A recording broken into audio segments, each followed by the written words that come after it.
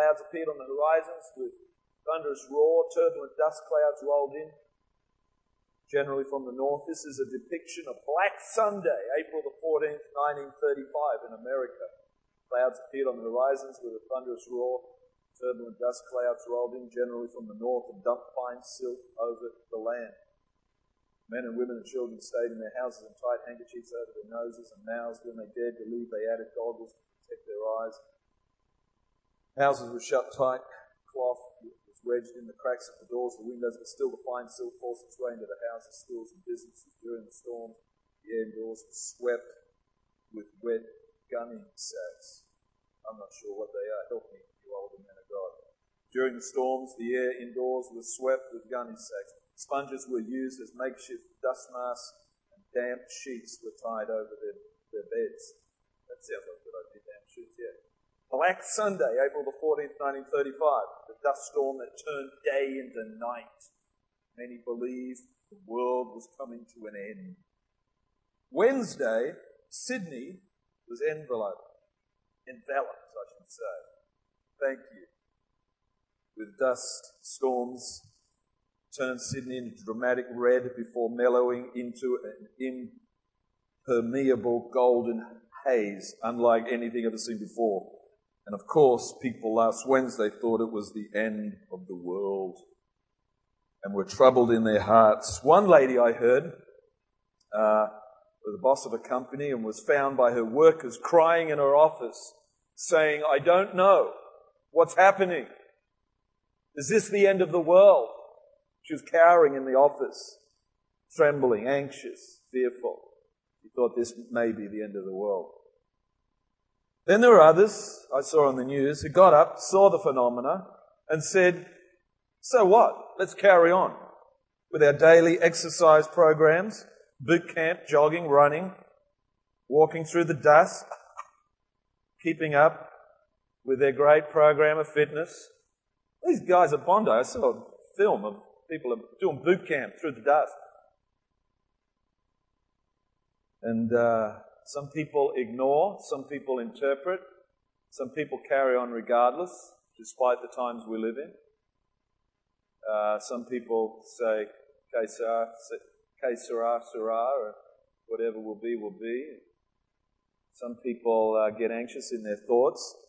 The most important thing that we can have in these days is hope. Who thought the world was coming to an end, by the way? Who thought, Andrew, that's right. Isn't it fantastic? Jilly is only a couple of days away from giving birth to her first child. Faith, hope and love, but hope is what I want to talk about this morning. I've got some great stuff, man. Let's grab our Bibles.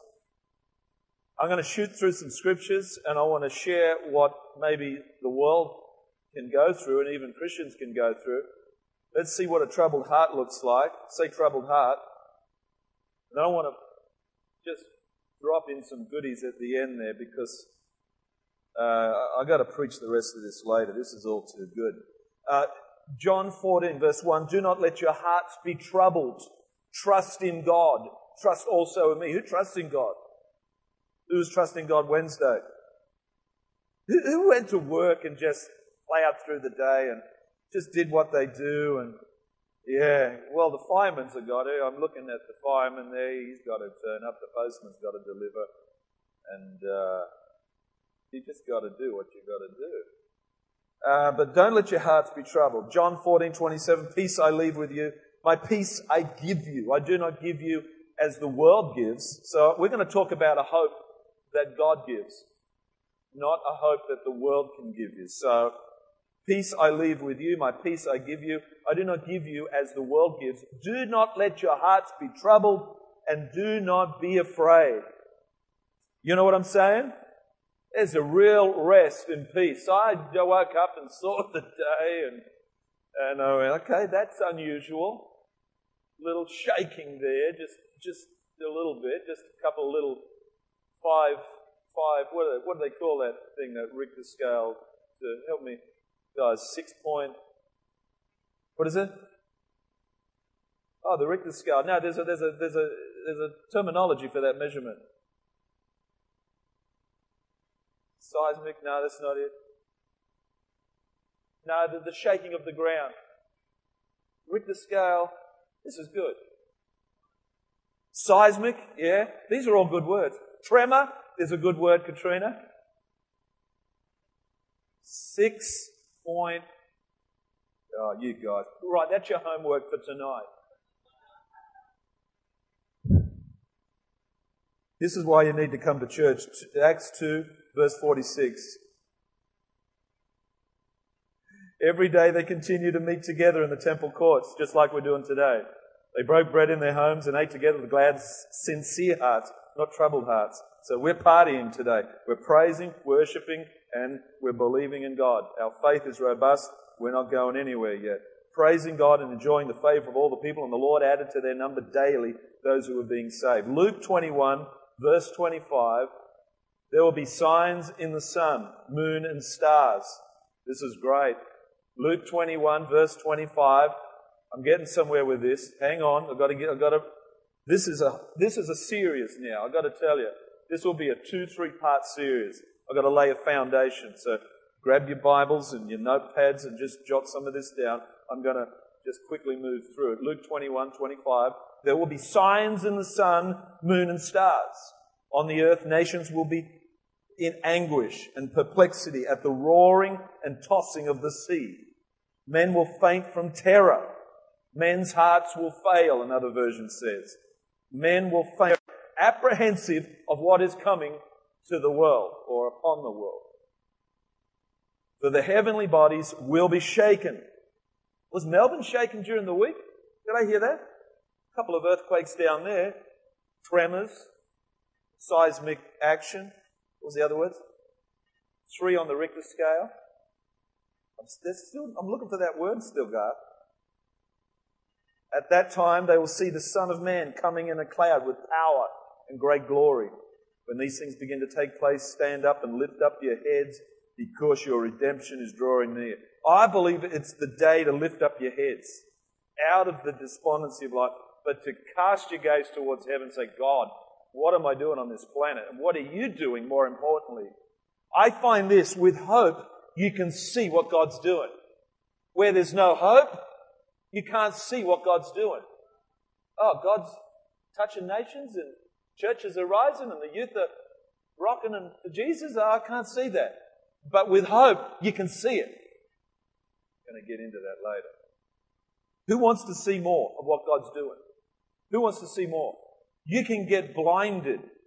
You can actually get blinded and just see nothing what God's doing in the day. In the days that you live, you need to see God moving. Fantastic. Luke 21 verse 29. He told them this parable. Look at the fig tree and all the trees. When they sprout leaves, you can see for yourselves and know the summer is near. Even so, when you see these things happening, you know that the kingdom of God is near. Jesus is making a comparison about, when the weather, what the weather's going to do by the sprouting of trees and the leaves and the movement of the weather, but you can't see what God's doing right now. You can't even see me, that I'm the Lord. And so he's trying to help the people understand that the kingdom of God is near. It's here right now. Isn't that great? 21 verse 32, you can make a noise anytime too. I tell you the truth, this generation will certainly not pass away until all these things have happened. Heaven and earth will pass away, but my words will never pass away. That's really part of our hope. And I want to get into next week 5 foundations of hope. One of our foundations is the Word of God. Is the Word of God. Another one is spoiling it. Forget it. Luke 21:30. I'm excited about this message. Because people need to see your hope on that Wednesday. We get another Wednesday where it's even darker and more dramatic. They've got to be looking at you and saying, well, how are you coping? And if they see you buoyant, got hope, got life, faith, got a little, just the quietness of soul, and you're at peace, got a little chuckle under your breath. Yeah, this is good, but this ain't it. You ain't coming back yet. Amen? For it will come upon all those who live in the face of the whole earth. Oh, I've got to back it up. Luke 21:34. Be careful, or your hearts will be weighed down with this dispensation, drunkenness, and the anxieties of life. And that day will close on you unexpectedly like a trap. For it will come upon all those who live on the face of the whole earth. Be always on the watch. Thank God for the people that turned up on prayer Tuesday night. Watching for our church, watching for our community. Be always watching. I wonder what people were doing watching on Tuesday night when we were storming heaven and bringing down heaven Tuesday night. You know, were we watching TVs? Were we watching the footy? Were we watching something other than watching heaven? Prayer is a powerful time to be watchful and then speak out what you see. Be always on the watch and pray that this is powerful. Be always on the watch and pray that you may be able to escape all that is about to happen and that you may be able to stand before the Son of Man. This is powerful. I think this is absolutely pertinent to the days that we live in, these scriptures. And this is exactly why our salvation message right now is so important for the world. You know, the weather let people down. The planet, the weather let people down big time on Wednesday. All of a sudden they realize, oh my God, where's my sunny day? Where's my beautiful sky? Where's my air that I can breathe? You know, and on that day, people are going to realize that their hope in the planet is very frail. But our hope in our God is like a guarantee. It's an assurity. I don't know about you, but I've got extreme hope. Guys, you could weld me in a steel container and I'll be still looking for a way out. There's got to be a way out. There's got to be a way. You know me, Jules, don't you? Come on. You could wrap me up like Houdini, put me in a chest, wrap me in chains, float me down the Niagara Falls, and I will be going, I can get out of this. This is going to be great. I can't wait to see this on the news. This is going to be great. Hope I get out. When you got hope, you got vision. What do you see this church like right now? You see the power of God in here? Do you see people being healed, saved? Do you see God actively working? Do you see the house growing? What do you see right now in this house? What do you see during your days? Hope allows you to see. Elijah says to the servant, wakes up in the morning and says, man, we're surrounded. The prophet goes, have another look. The prophet knew that they were surrounded, but the prophet could see the other side of the coin. Have another look. He goes and has another look. Ah, yeah, okay. Yeah, it's different. Our salvation message is so important. 1 Corinthians 13:13, and now these three remain: faith, hope, and love. That's what you got to have. But the greatest of these is love. I like what this scripture says. I've not really used this scripture in this context, but Acts 15 verse 9, he made no distinction between us and them, for he purified their hearts by faith. I honestly believe that we need our hearts purified by faith. Otherwise, we're going to get weighed down. Anxieties of life, dispensation, drunkenness, cares of the world can weigh us down, stopping us seeing, stopping us having a buoyancy in life, having faith, and being able to express the salvation that we have in God. Do you know what I'm saying? If we get weighed down, we've got to be buoyant, man. Man, those stories of the Titanic when it was going down, and the men of faith and the women of faith that just had, and they were looked upon as anchors of faith, anchors of hope. Do you know what I mean? Well, why are you so carefree? Why are you putting others before yourself? Because I trust in God. I trust in God. Yeah, hope. What does it look like to some people? I hope it doesn't rain today, which means it probably will. I hope she comes today. I hope she will meet me, which means that she probably won't. Hope has a negative connotation, almost. Oh, I hope going to be a good... It's got a negative connotation, whereas the hope in God is a sure thing. It's a positive statement. Hoping in God is a sure thing. Let's check it out. Romans 5:5. And hope does not disappoint us. Because God, it's not going to disappoint us. Another version says, hope will not have you ashamed. Another version says, because of hope, we are not ashamed. Hope in God is a sure thing. It's a guarantee. It's not, well, I hope so. I'm sure it will. The Apostle Paul, he makes great, he really goes after this, about this whole dimension of this life that we have in God. He says, you've got to know God. You've got to know the hope that you have in God. You've got to know who God is. You've got to know that you can depend on Him, trust Him, absolutely believe in Him, that He will not fail you. Am I speaking to anyone this morning? When you understand that, you can have a lifestyle that is courageous, strong, performing signs and wonders, working for the benefit of the kingdom, pulling off stuff that, man, without hope you wouldn't. Hope makes you believe your youth group's going to push past 100, and it does. Hope allows you to believe that young people are going to be saved. Hope allows you to believe that you're going to have so many musicians that you got 35 turning up on, what day, Wednesday? Auditioning for the youth band. 35 musicians when we couldn't scrape together a handful. Hope allows us to believe that we'll prosper and raise an offering up for Garth to do missionary work. Not only do we take 500 up, but we take $1,000 up so this young man can go and do what he needs to do. Hope is an extraordinary thing, isn't it? Oh, I hope, Garth, you do well. I hope you get some money to go. No, I know so. I know so. He's going. He's going to be the man of God.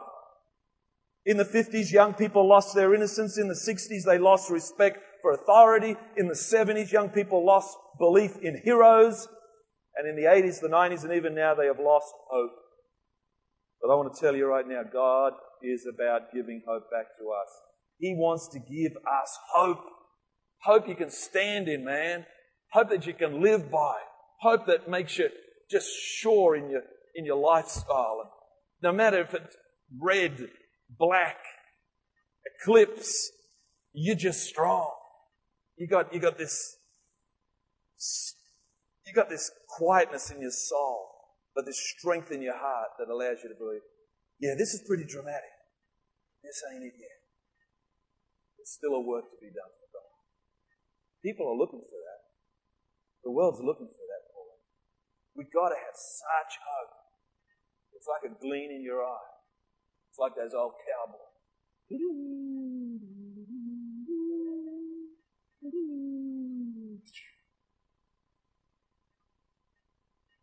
Something you know, Ephesians 1:18, quickly, Phil. The time is evaporating. I pray also that the eyes of your heart may be enlightened in order that you may know the hope.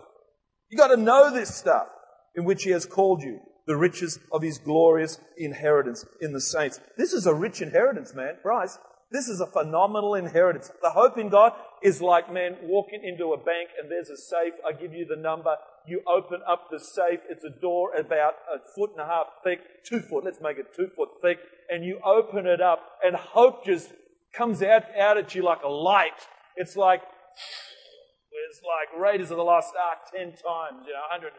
Woo! And angels flying around. The Word of God is, whoa, pow! Spielberg would do some of this stuff that I'm talking about. Come on! It's like a huge vault. Some people are trying to, they're still trying to pick the. You don't have to, man. By faith.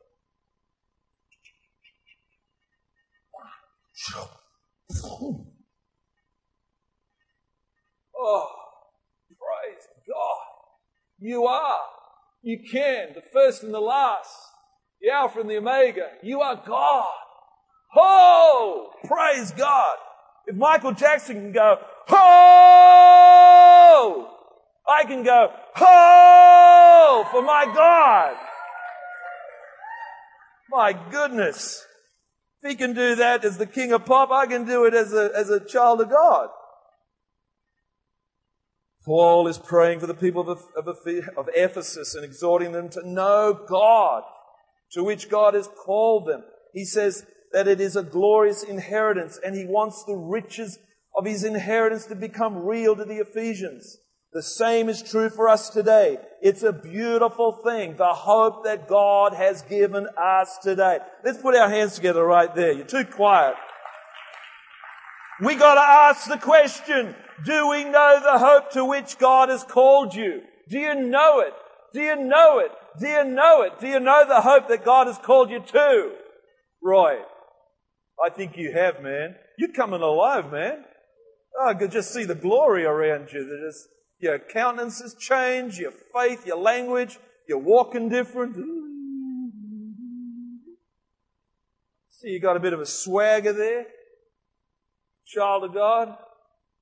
This stuff, man, you get it on you, man. You'll be rocking for Jesus, I'm trusting you. Once you're saved, you can have the extraordinary new dimension of not only faith, but hope. Say hope. Say hope. But love inside, love inside. I know the greatest is the love, but hope is what you need. For I know the plans I have for you. Jeremiah 29, verse 11. 10 minutes left. How can you do it? It's ridiculous. Jeremiah 29, verse 11. For I know the plans I have for you. I'm pointing at you, although I'm just only pointing at God. I'm pointing at everyone. For I know the plans I have for you. Plans to prosper you and not to harm you. Plans to give you hope. Yes, the other way round, but precious. Hope. And a future, according to the NIV. It might be according to your Bible. There's so many different versions out there, they might have swung it the other way. But in my NIV, trusty NIV, I know it's got some mistakes in it.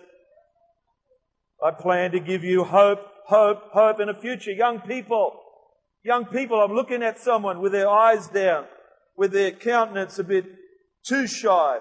It's okay. Can I tell the story? Facebook, about being shy at school. And someone contacted me from my school. Yeah, said that, do you want to tell it? Yeah, I'll tell it. I'm on a roll. Facebook comes back. I've only been on this thing about 9-10 days. And this friend, girl. No, I've got to make this, help me. It's someone I knew that was a girl. That sounds better. Someone, you were on Facebook. Oh, you were on Facebook. Yeah, I'm on it now. But so someone contacts Julie and says, Julie Oldfield, I knew your brother Philip Oldfield. And I had a crush on him. But he didn't know it. I never told him. He never knew it. He was too shy. In fact, a lot of the girls liked him, but he was just too shy. And you couldn't even get his eye. You couldn't even get it. Just go down, like his head go down like that. So Julie had to get over that whole suggestion. And then by the end of the day, she said, well, I must respond to this lady. And so she said, well, actually, Phil I married Phil. He's not my brother. I'm Julie Connell. I don't know if you remember me, but I married Phil Oldfield, so it was embarrassing. We nearly unsubscribed to Facebook straight there and then, but just caused a huge kerfuffle. We argued, and I said I didn't know this girl. I don't know her. I don't know what you're talking about. We were having such a great day until that Facebook wretched message came through. Romans 15 verse 13, may the God of hope, God is God of hope, fill you with all joy and peace as you trust in Him, so that you may overflow with the hope and in the power of the Holy Spirit. This is a profound, you need to write this scripture down, you need to highlight it, you need to underline it, you need to take it home with you. Romans 15 verse 13, may the God of hope, what is He? He's a God of hope. This reveals that God is a God of hope. He's not sitting on His throne with His head in His hands. He's not worried about the unfolding of history. He's not stressing. He's not walking up and down. He's not worried. He's just sitting there in His glory, and He's just managing, and He's abiding, and He's just chilled out. He's peaced out. He's just... Psalm chapter 2, verse 1. God is the ultimate optimist. He's full of hope. Psalm 2:1. Okay, I can see the time. Why do the nations conspire and the peoples plot in vain? The kings of the earth take their stand, and the rulers gather together against the Lord and against the Anointed One. The one enthroned in heaven laughs at all this suggestion of people trying to take God off the throne.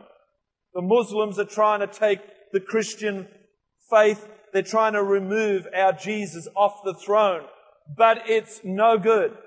It won't happen. The unbelievers are trying to remove Jesus, God, off the throne. It won't happen. It'll never happen. Jesus Christ is at the right hand of the Father. He rules. He's in control. He's having a chuckle about all the rulers and authorities trying to have their say. Even that guy, I can't mention the nation because, anyway, got to be sensitive. But all these ones trying to take out Israel and take out the Christian people. It ain't going to happen. God is enthroned. He's solid. He's rock solid. He ain't going nowhere. No matter what arguments you come up with unbelief. Jesus had a baby through Mary and books in the borders and trying to taint and pollute our gospel. Ain't going to happen.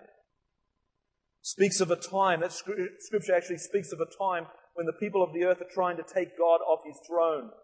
It isn't going to happen. The Muslims say that they're going to topple the Christian faith. It's not going to happen, guys. Many people say there is no God. God laughs in the heavens. He created the heavens and the earth. He created you and me. He's almighty, all powerful, all caring, all perfect, loving God. This is the God we serve, guys. Come on.